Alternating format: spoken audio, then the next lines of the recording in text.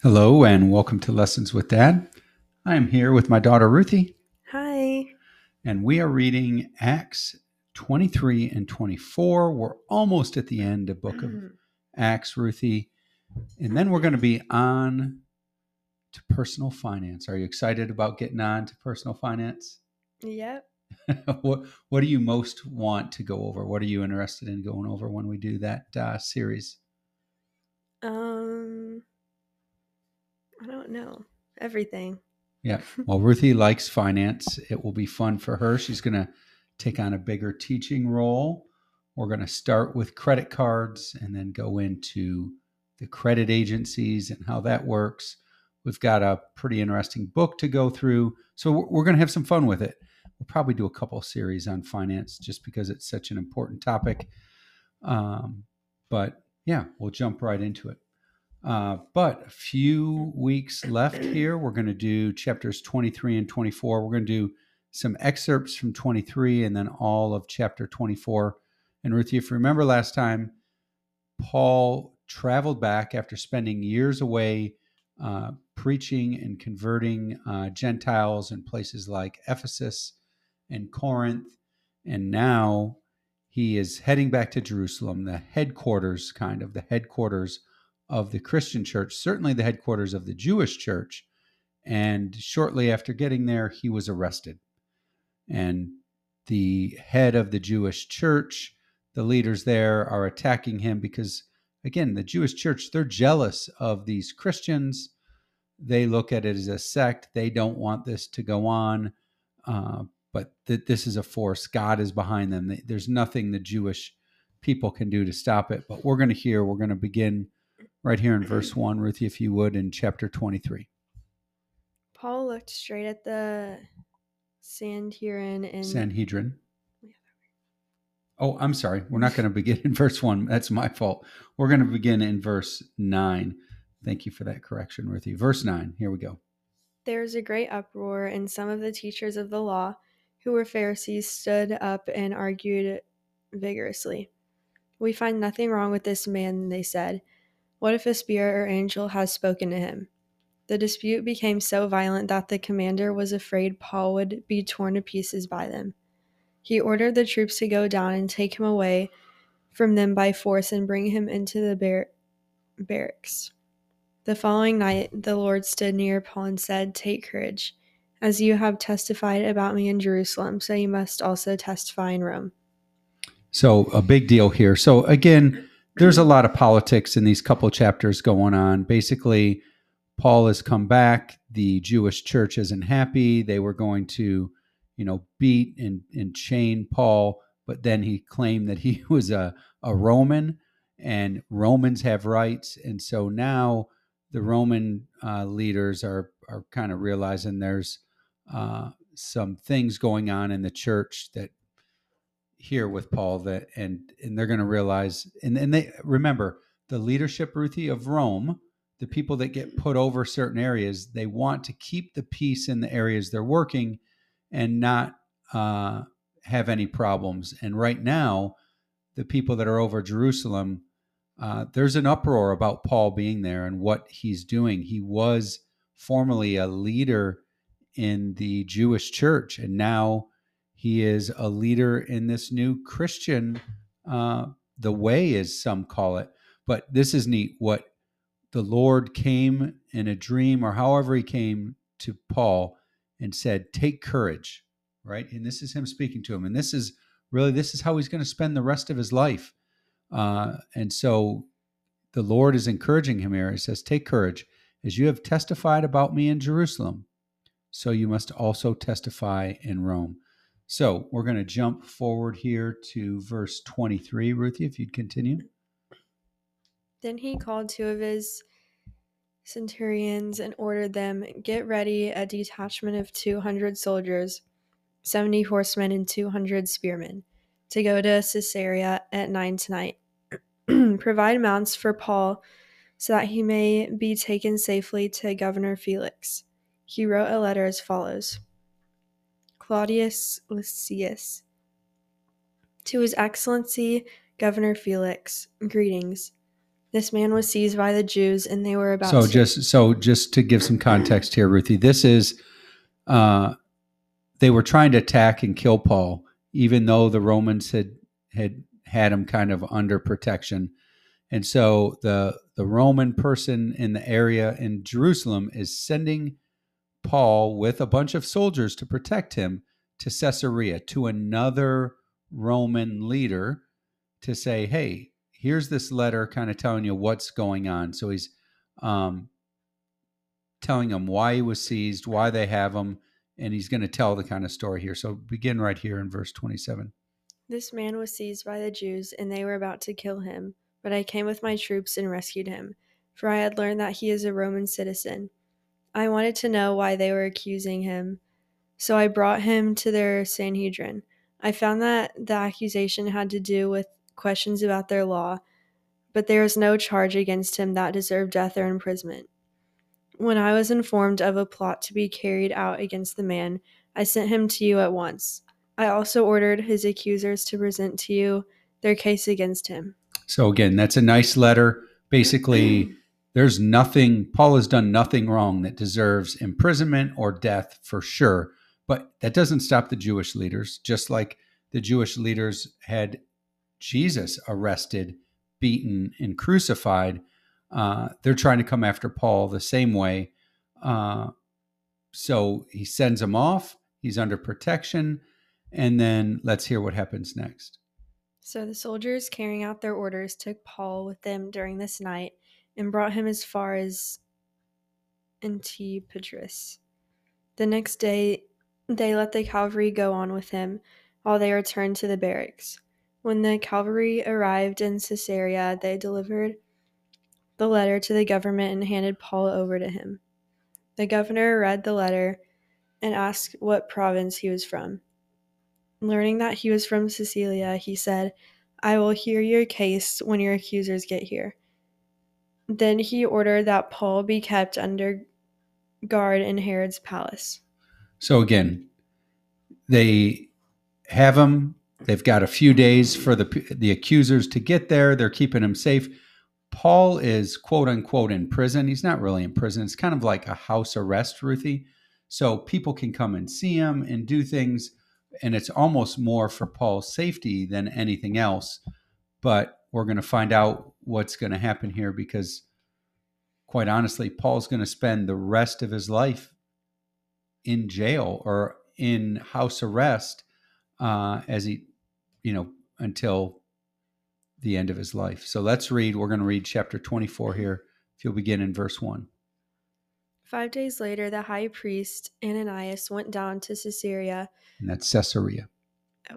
With some of the elders and a lawyer named Tertullus, and they brought their charges against Paul before the governor.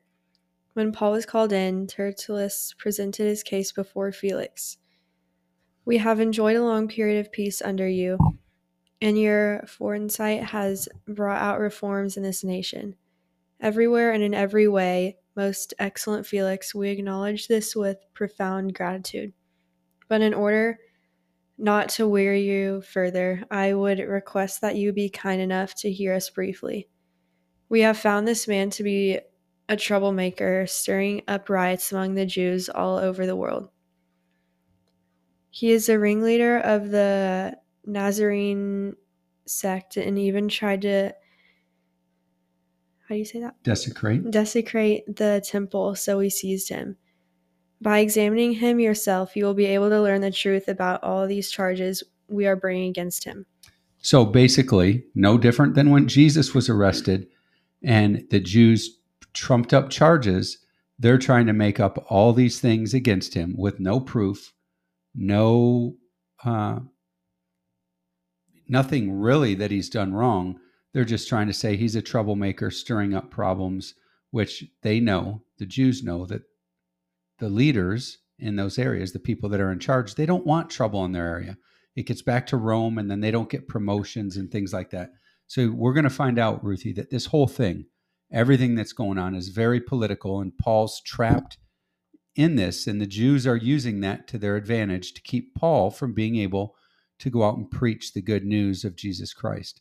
But that's all right, because guess what? Do you think no matter where you are, you have an opportunity in your life to preach and tell people about God? I mean, it doesn't really matter where and when. That's right. You can be anywhere, can't you? So you can do it where? At school, at tennis camp, at whatever you're doing this summer, can't you? Where could I do it? Where could I testify? What things do I do where I could give a witness for Jesus?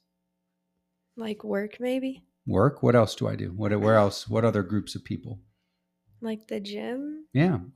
So the gym, or if I play tennis or pickleball, whatever I'm doing, wherever we go, we have the opportunity. Paul's going to spend the rest of his time in quote unquote prison or house arrest.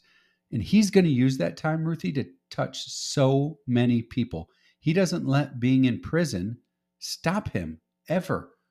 And in fact, God uses it. God had a plan for him from the beginning. That's why he told him, you're going to go, even though he's a short time here in Caesarea, and you're going to see, spends a good bit of time. But God has a plan for him to go to Rome and spend time there, and he is going to make a huge impact.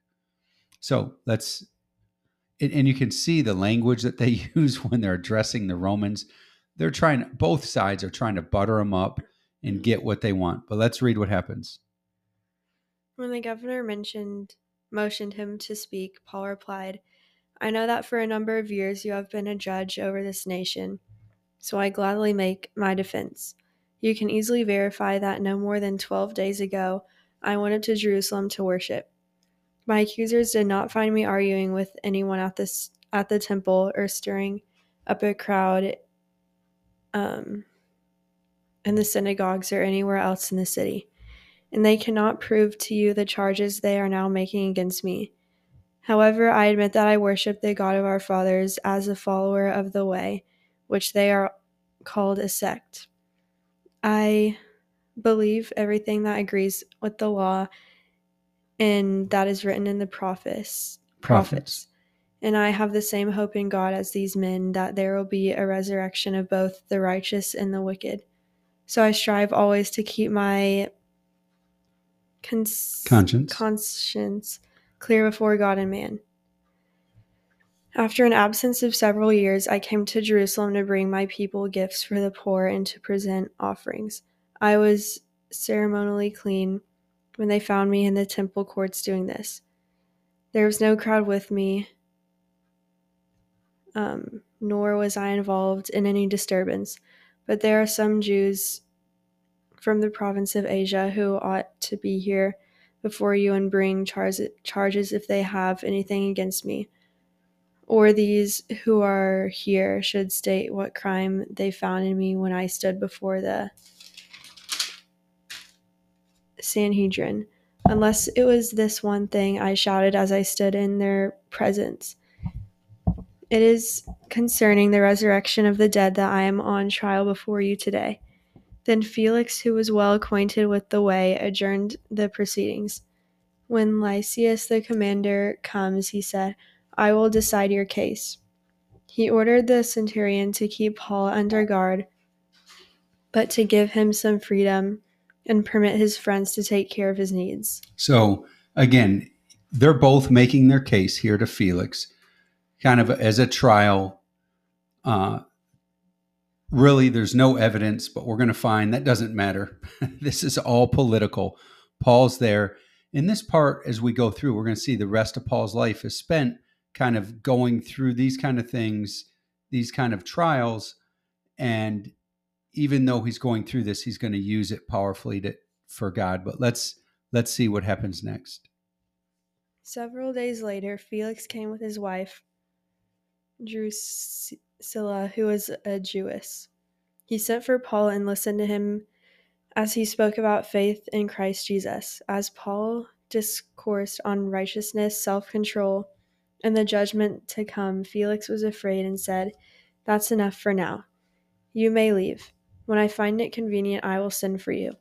At the same time, he was hoping that Paul would offer him a bribe, so he sent for him frequently and talked with him. So again, Felix did not want Paul to be imprisoned and hoping he would offer him a bribe so he could let him go. Of course, he could have just let him go since he didn't believe any of this, but he didn't.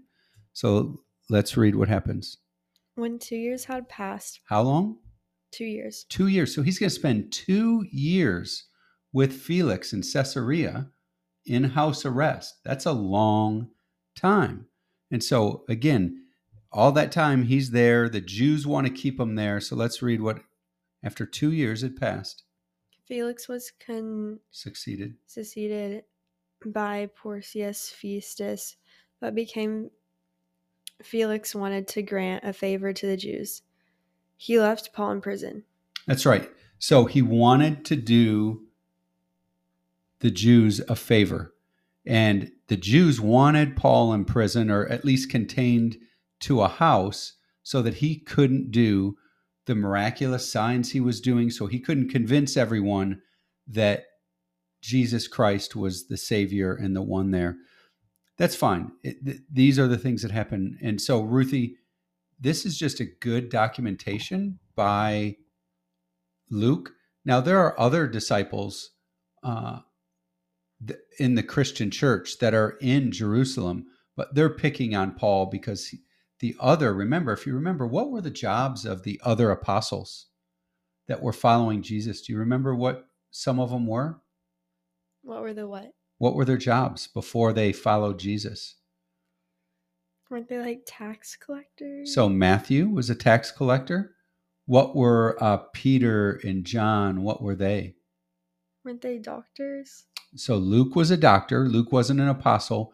He's the author of this. What did they do? Which? No, What? no. I'm making Fishing. That's right.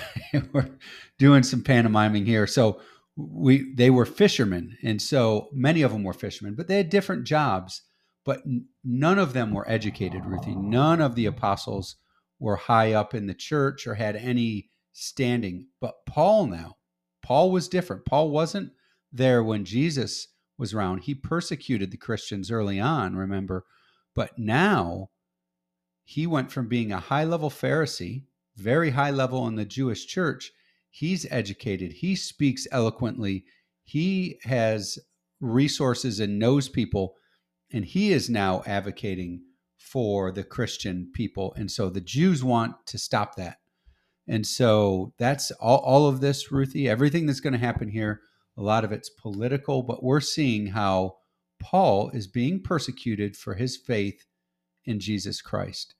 And again, what's beautiful to see is how Paul doesn't let this slow him down or stop him. And we're going to see in the next few chapters how this happens. So any thoughts or comments before we wrap up today?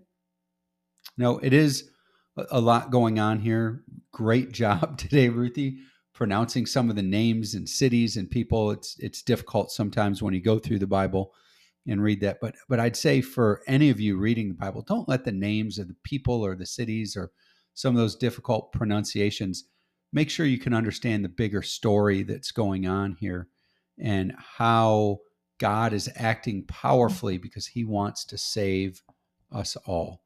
So again, Ruthie, thank you for going through this with me. Excited to be wrapping up the book of Acts. And we thank all of you for joining us online on Lessons with Dad.